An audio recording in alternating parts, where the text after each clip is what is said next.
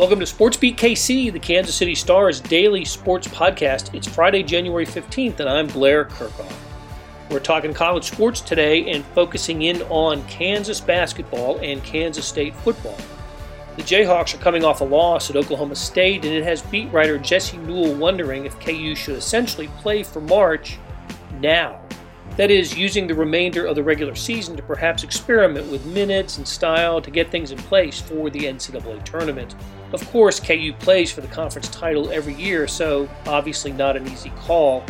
Maybe the Jayhawks will know more about the direction of their season after Monday's game at second-ranked Baylor. Jesse and Gary Bedore break it down. After a break, Kellis Robinette joins us to discuss Kansas State's decision to move its 2021 home opener against Stanford in Manhattan to Arlington, Texas, home of the Dallas Cowboys. I think it's a good move. We also covered Darren Sproles' election to the College Football Hall of Fame, which was announced earlier this week, and we wonder about the next Kansas State player to enter the Hall. So let's get started with Gary and Jesse. Jesse and Gary are here. I picked up my Kansas City Star this morning, and in the top left-hand corner, there's a story that says words to the effect of, should Kansas punt the regular season and just play for March? Now, two things. One, I actually saw that story appear online a day or so ago, and so just catching up with the print edition.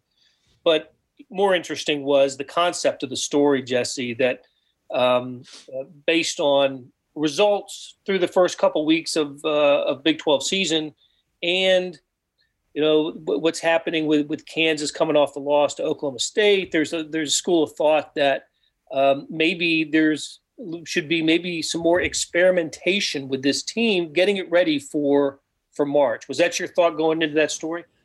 Yeah, basically, usually 4-2 in the Big 12 does not put you out of the Big 12 race, but this year is just a little bit different than others because really Kansas isn't the problem. The problem is that Texas and Baylor, especially Baylor, are really, really good this year. So, that's sort of the point of it. I kind of kept repeating it. The good news is the bad news for Kansas. They've had to, and Bill Self has. I mean, we know the streak. That's what he's going to be known for the rest of his career, but they always take an approach where the most important thing is winning every individual game. And that's because the Big 12 conference play has been so important for them throughout the course of the last 17 years. The fact of the matter is right now, the odds would tell you the percentages, KU has about a 3% chance to share the Big 12 this year. So they kind of have a little bit of runway here, a little bit maybe of breathing room to try to figure some things out as a team rather than to just grind and try to figure out how to win every single individual game, when more than likely what's going to happen at the end of the season is they're going to be a 3 or a 4 seed. They're going to be about third in the Big 12, and they're not going to win the Big 12. So it kind of gives KU, I think, a few more options to figure things out. I think a lot of things, I just read an ESPN article today with 4 of their analysts talking about Kansas, and 3 of them talked about Kansas not having an identity. And I agree. I think Kansas needs to come up with something that they can go to. They feel like that they are this, and they don't have that yet. So I think if they aren't just so hyper-focused on every single step of the journey and maybe kind of raise their eyes to the horizon and say what big picture is good for this team, I think they could spin this one to positive. And every year there's a team that makes the Final Four that finishes like 4th or 5th in their conference and figures things out late. Why can't Kansas be that team this year?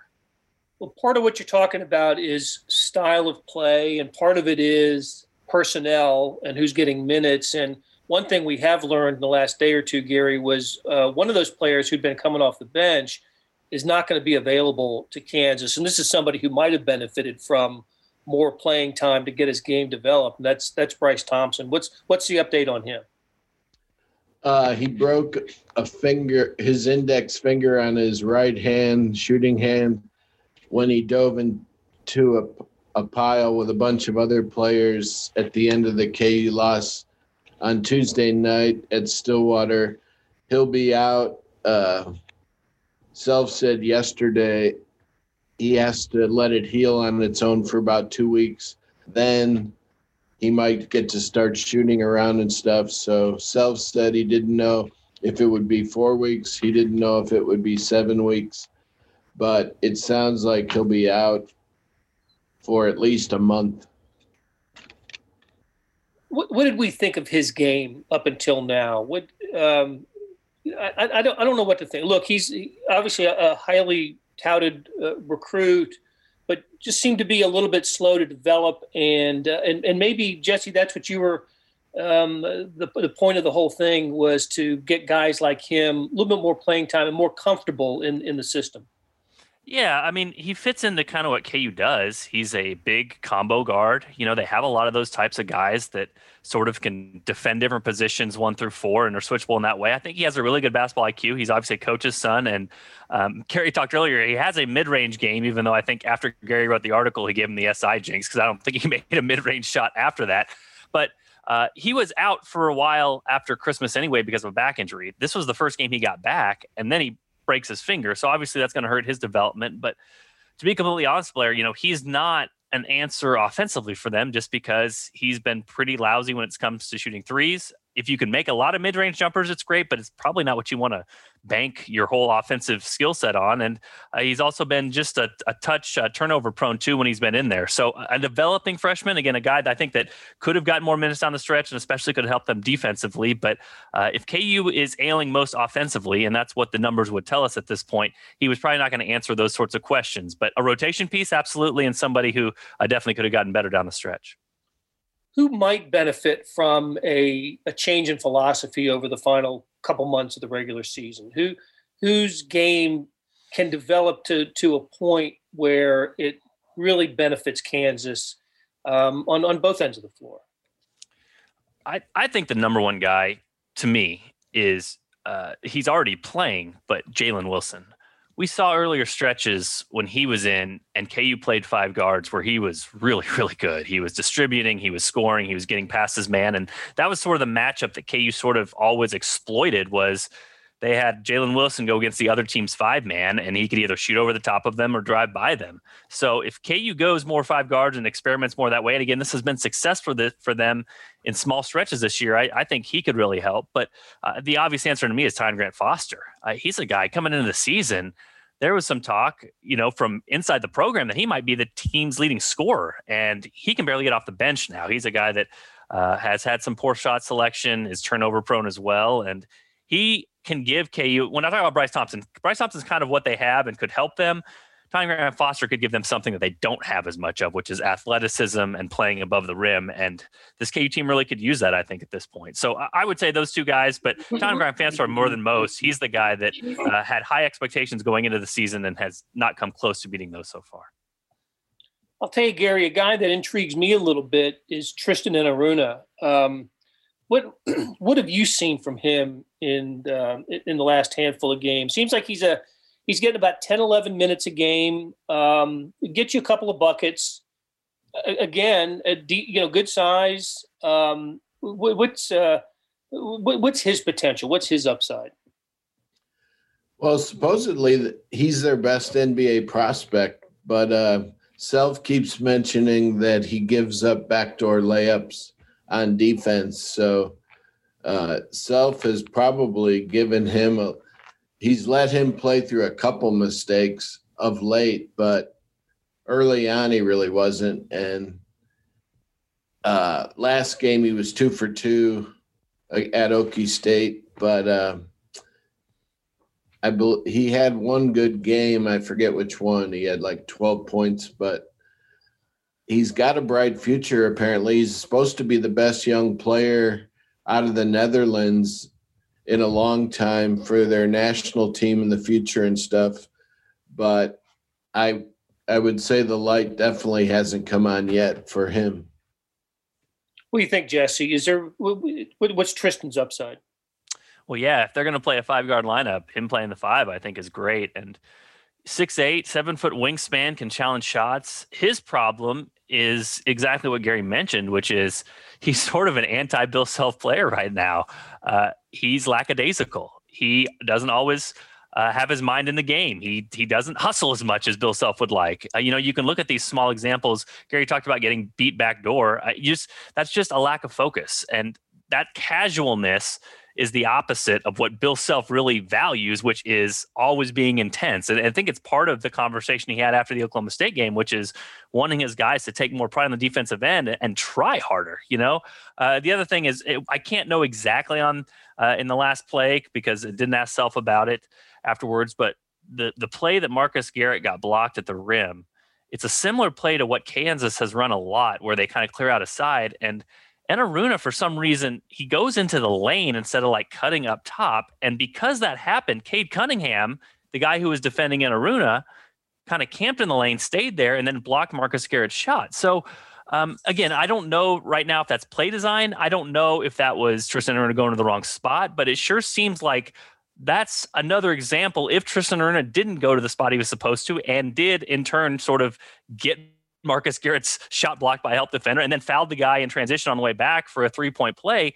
those are kind of the small things we're talking about here. I mean, Tristan Aruna can help this team, but he can't help this team if he's doing the things that Bill Self hates and those small things that are sometimes the margin between winning and losing. So again, I can't put that blame exactly on him, but it sure seems like watching the video that a similar type play that KU's run before would have him in a different spot. And so if he didn't execute that well at game point, that's not a point in his favor either. And so, those are the small things that are keeping him from being really good. That was a heck of a play by Cunningham, too, the great freshman. Yeah. He not only with the block, but the save, and then started the run out that I believe ended up in a 3-point play. The game was tied at that moment or so. Yes. Anyway. Okay. Hey, Gary, so what are the Jayhawks, what do they have coming up? Iowa State at 1 p.m. Saturday in Lawrence. Iowa State's 0-5 in the league. They've only played 9 games, 2-7. Then they go to Baylor on Monday. Baylor is still undefeated, travels to Texas Tech on Saturday. Wow, what a week. It's kind of a crucial stretch. If it's like KU normally does, Baylor will lose at Tech and then KU will win in Waco. If it's a especially different year, Baylor will have a 3-game lead over KU by late Monday night. Boy, KU Baylor, it's intriguing, right? It's a terrific. It could be a terrific game. Jesse, before you came on, Gary and I were talking. I kind of like Kansas on the road as much as I like them at home this year. So maybe, I don't know. I think Bill Self will certainly challenge his guys when they go down to Waco, and they're not afraid to play in games like that. They're not intimidated by the setting. Baylor just seems to have too much for everybody in the Big 12. Yeah, this is sort of what I'm talking about, Blair. I posted this online yesterday, but right now, as it stands, KU would be about an 8-point underdog in that game. And Bill Self has never been an 8-point underdog at Kansas. So when we're talking about KU being a good team, but not a great team, Baylor is a great team. KU is a good team, and that is resulting right now in what could potentially be the biggest spread of an NCAA or of a line, of a Vegas line of Bill Self's tenure at Kansas. And so that's what I'm talking about. KU needs to figure out a ceiling that can play with Baylor. How can they play in a game Monday where maybe some things happen their way, maybe some breaks fall their way, but they're able to compete in a game where they're an 8-point underdog? That's the answer that Kansas needs to find. Now, it might drop your floor a little bit. Maybe you're going to play a lousy game and lose by 20, but right now it doesn't matter. I mean, again, you're going to be about a 3 or 4 seed. You're going to finish third in the Big 12, but that sort of speaks to this year's team, which is not only is Baylor kind of up here on this different level, but Kansas is sort of on a lower level for what Bill Self is. Now, still a good team, still top 15-ish, that sort of thing. But this year's a little bit different than most others. All right. Jesse Newell, Gary Bedore. Hey, great catching up with you guys, and we'll do it again next week. All right. Thanks. Hey, it's Blair. We have a special subscription offer for SportsBeat KC listeners, unlimited digital access to the Kansas City Star's award-winning sports coverage. Sign up now for 1 year of Sports Pass for access to all the sports news, features, and columns presented on the kansascity.com site, and it's only $30. That's a 40% savings off our regular rate. Your subscription will automatically renew after the initial term at $50 unless you tell us to cancel.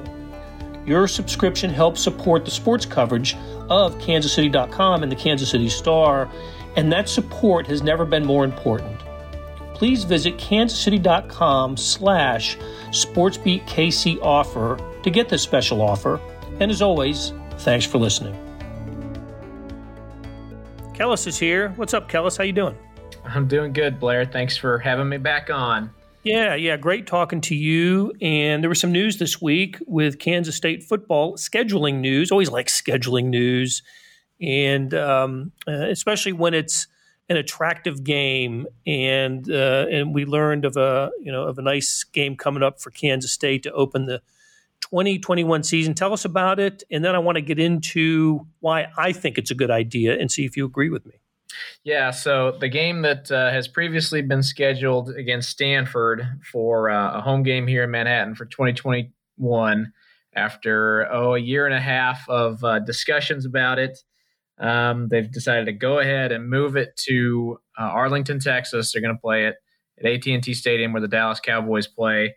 They also talked to Arrowhead about playing it there, but the money was just a little bit better down in Texas. And there's a unique situation where they had 8 home games lined up next season. They figured that's pretty rare. They don't normally have an abundance like that. So when some other facilities came in and said, "Hey, what do you think about playing that at a neutral site?" They listened, and they're going to go ahead and play their first game on a neutral field in 11 years. It hasn't been done since they last played Iowa State and had Farmageddon at Arrowhead in 2010. Boy, anytime you can get Farmageddon on the show, puts a big smile on my face, man. All right, so interesting. And it'll be, correct me if I'm wrong. Yeah, obviously it'll be the first time for Kansas State playing at AT&T Stadium. They have been in the building for media days because that's where Big 12 has held media days. They did play one Cotton Bowl there. I will say that. Oh, thank you. Thank you for reminding me. Yes. So they have been in the big scoreboard building. That's right. They got beaten pretty badly by Arkansas. So I don't know if you can really say they played, but they have been there. But they were there. But the team was there. Okay. Listen, so when the news came out, there was some fan feedback that suggested, look, what are we doing? We're taking an attractive home game away, first of all, from Manhattan. And because I think this is the return for a game that Kansas State played at Stanford in 2016. Yes. And so this would have been a really attractive home game. Kansas State, as we know, doesn't always have the most attractive non-conference opponents, although that's changed in recent years. There have been some teams that come in there. Auburn, I can remember several years ago, and others. But any opportunity like this, you shouldn't leave your campus site to take it to a neutral site. I think there are exceptions to that. I generally agree, but think there are exceptions to the rule, and this is one of them. As you mentioned, if they played this game in Manhattan, that would have been 8 home games, which is, look, Kansas State, what do they make off of a home game? Is it $500,000 or something? Yeah, there's a little bit of difference between, net and gross. For a typical home game, Gene Taylor told me yesterday, their typical net is about $500,000. Okay. And by playing this game in Arlington, they're projecting the net to be about $2.2 million. All right, so that is a great point to make because, look, I have sympathy for the hotelers, the restaurateurs, the businesses that benefit from home games. Look, home games at any college town are a big deal and a big financial deal, big revenue deal for those towns. But in a year when every major athletic department budget has been strained because of the pandemic, because of COVID-19, when you have an opportunity to make money like that, you absolutely have to take that opportunity. And if it strengthens the athletic department and strengthens the university, then you've strengthened the community as well. So I salute Gene Taylor, Chris Kleiman, and Kansas State for taking this game. Heck, I wish it was at Arrowhead. I've seen Kansas State play many games at Arrowhead over the years, but the fact that it's at Arlington in a heavy recruiting zone for the Wildcats to play a game in the Metroplex, I think it's win-win for Kansas State. I agree with you. I've kind of gone back and forth on this issue since I started writing about it almost 2 years ago now. It's been that long. It's funny. It seems like the Kansas State fans have been having this argument just periodically every time it kind of comes up for 18 months or so now. But it's happening now, and I certainly am sympathetic to local people here who subscribe to the Bill Snyder theory of the end of his tenure that as many games as possible should be played here. But I will also point out that earlier in Snyder's career, he sacrificed 2 regular season games and played them in Arrowhead. And he even made the bizarre decision to sell some conference home games to Oklahoma. There was a while there they played Oklahoma every single year on the road just because they said, we want the money. And, they find themselves in that same position now. If you've got – when you're laying off people and you're asking your coaches and your staff to work at reduced salaries, if you've got an opportunity to make an extra $1.7 million and all you're really doing is just moving the location of a home game a few hours south, as long as you're not going to do it every single season, I like it. I think for this season, it's a good idea. And one thing I found interesting in looking over the contract of this game, it almost literally will be a home game for K-State just played in Arlington. They're going to have the same, marching band performance before the game. All the hype videos will be about Kansas State. They could maybe even have bring their own PA guy to, say first down, and that's a Wildcats first down, all that stuff. This literally is, they're getting 10 times the tickets as Stanford. It's not going to be a typical neutral site kickoff game. It's a really good opportunity for them. And again, while I certainly understand that coming off a pandemic, people here in Manhattan and the surrounding community want as many home games as possible, you still got the other 7. It's not all that often that the schedule aligns like this and they have these opportunities. So you know what, if you want to do it and kind of rub shoulders with some other programs that do this every year, like Alabama, Ohio State, USC, they typically are in these games quite often. So now you can say you've done it. It's a prestige boost. I think it's a good move for them. That's right. The big boys do it. Kansas State will be a big boy when they kick off the 2021 season. Speaking of, you're mentioning the neutral site games that Bill Snyder's teams played early in his tenure. Brings to mind a little trivia question. Let's see if you can answer this. Okay. In one of those games, a quarterback who is one of the 8 quarterbacks playing in the NFL playoffs divisional round this weekend made his major college debut in that game. Do you know who that quarterback was? Well, I'm going to guess Aaron Rodgers at Cal. Is that right? Ding, ding, ding, ding, ding, ding. All right. There we go. You got it. I didn't think anyone from Iowa was still playing. So, hey. Right. That's right. Yeah, how cool. I remember this game. I remember covering the game. Kansas State got out to a big lead.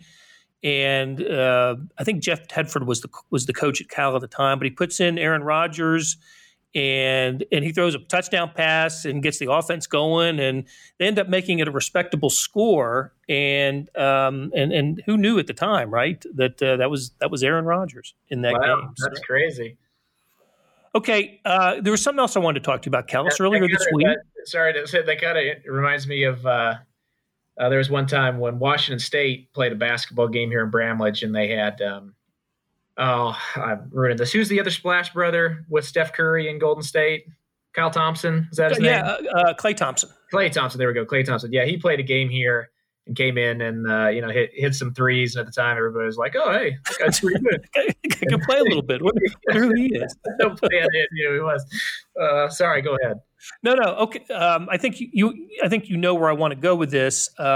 Speaking of kind of former great players, there was news earlier this week that Darren Sproles was elected to the College Football Hall of Fame, and great honor for Darren Sproles. I know that you and I have discussed in the past whether he should be in the NFL, the Pro Football Hall of Fame.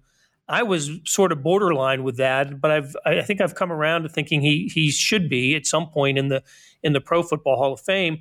But he's now in the College Football Hall of Fame, and what's kind of significant about this is he went in on the first ballot, and that's extremely difficult to do in the College Football Hall of Fame when you think about all the players that are eligible, like everybody who ever played college football. Right. It's not. We're not talking about 32 teams, like the NFL, the Pro Football Hall of Fame. We're talking about more than 1,000 when you take into account Division I, Division II, FBS, FCS, NAI, junior, all the classifications. So he's getting in. I think I think it's great, and it's cool that a Kansas City area kid, Olathe North product, is going into the College Football Hall of Fame. But it also prompted some discussion about other Kansas State players who should be in the College Football Hall of Fame, because I think he's He's number 3, if I'm not mistaken, right? Gary Spaney, Bill Snyder, and now Darren Sproles. Am I missing someone? Mark Simoneau is in there as well. Mark Simoneau was the latest one. Mark Simoneau. So 3 players and a coach, and there clearly are some players especially from the Bill Snyder teams of the 90s, early 2000s, like Sproles, that are worthy of consideration. Who would be on top of your list for that? I mean, it's got to be Michael Bishop. I'm actually wrote in my weekly Q&A this week that I think it's time for voters to, for whatever reason they've overlooked him, to go ahead and rethink that and give him another look. Because, I mean, in my book, he's the best quarterback Kansas State's ever had. You could maybe make an argument for Colin Klein or some other guys, but I think just based on pure talent, it was Bishop. And not only that, but he was the quarterback of the best team they've ever had at the height of Snyder's powers back in '98. Won 22 games in just 2 seasons with him. Consensus All-American, Davey O'Brien winner, Heisman finalist. Typically, you look at a lot of other guys that have been that close to the Heisman. They typically get the nod and go ahead and make it in the Hall. So I think there should be a spot for him. If Sproles is going to go in, if Snyder is going to go in, I don't see how you leave off Bishop. So he's the next guy I would push, definitely. Well, he clearly deserves it, and I think he'll be in there someday. And it doesn't. I know that when candidates are considered for the College Football Hall of Fame, because once I voted on the committee that to put college football players in the Hall of Fame, that star power sometimes, NFL star power that is, sometimes is significant, but actually it's not a factor. It's a conversation piece, but it's not a factor on whether somebody gets in. So Michael Bishop will be considered clearly solely on his college accomplishments, which, as you mentioned, were pretty special. And he was spectacular. He really was. He was an amazing player. I'll never forget his season in 1998, as his senior year, and we're coming to the final few games of the regular season, and it was between him and Ricky Williams, the running back at Texas, for the Heisman Trophy. It was going to be one of those 2 guys, and then Ricky Williams went nuts in the last couple of games, and Williams ended up winning it. But I remember I went to New York to cover the Heisman final in '98 because of Bishop's possibility of winning it. So he'll get in there one day. Terrence Newman's another one, I think, that we'll see in the College Football Hall of Fame someday from Kansas State, and there will be others as well. So yeah, Newman would be a great one. I believe Martin Gramatica was up for it, but I believe he didn't get enough votes to stay on the ballot, so we probably won't be seeing him. The other ones I could think of eventually, maybe Jordy Nelson, maybe Colin Klein, and maybe even Tyler Lockett. I don't know.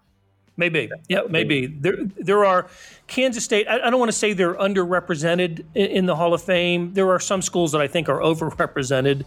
But look, it just takes several years for it all to catch up. And Kansas State will have their days in to celebrate other great Wildcats going into the National College Football Hall of Fame. So, okay, Callis, great conversation, and we will talk to you again soon. All right, thanks, Blair. That will do it for today and this week. Thanks to our production staff and everyone who helps make SportsBeat KC happen. Derek Donovan, Beth Welsh, Monty Davis, Jeff Rose, and Chris Fickett, and Savannah Smith.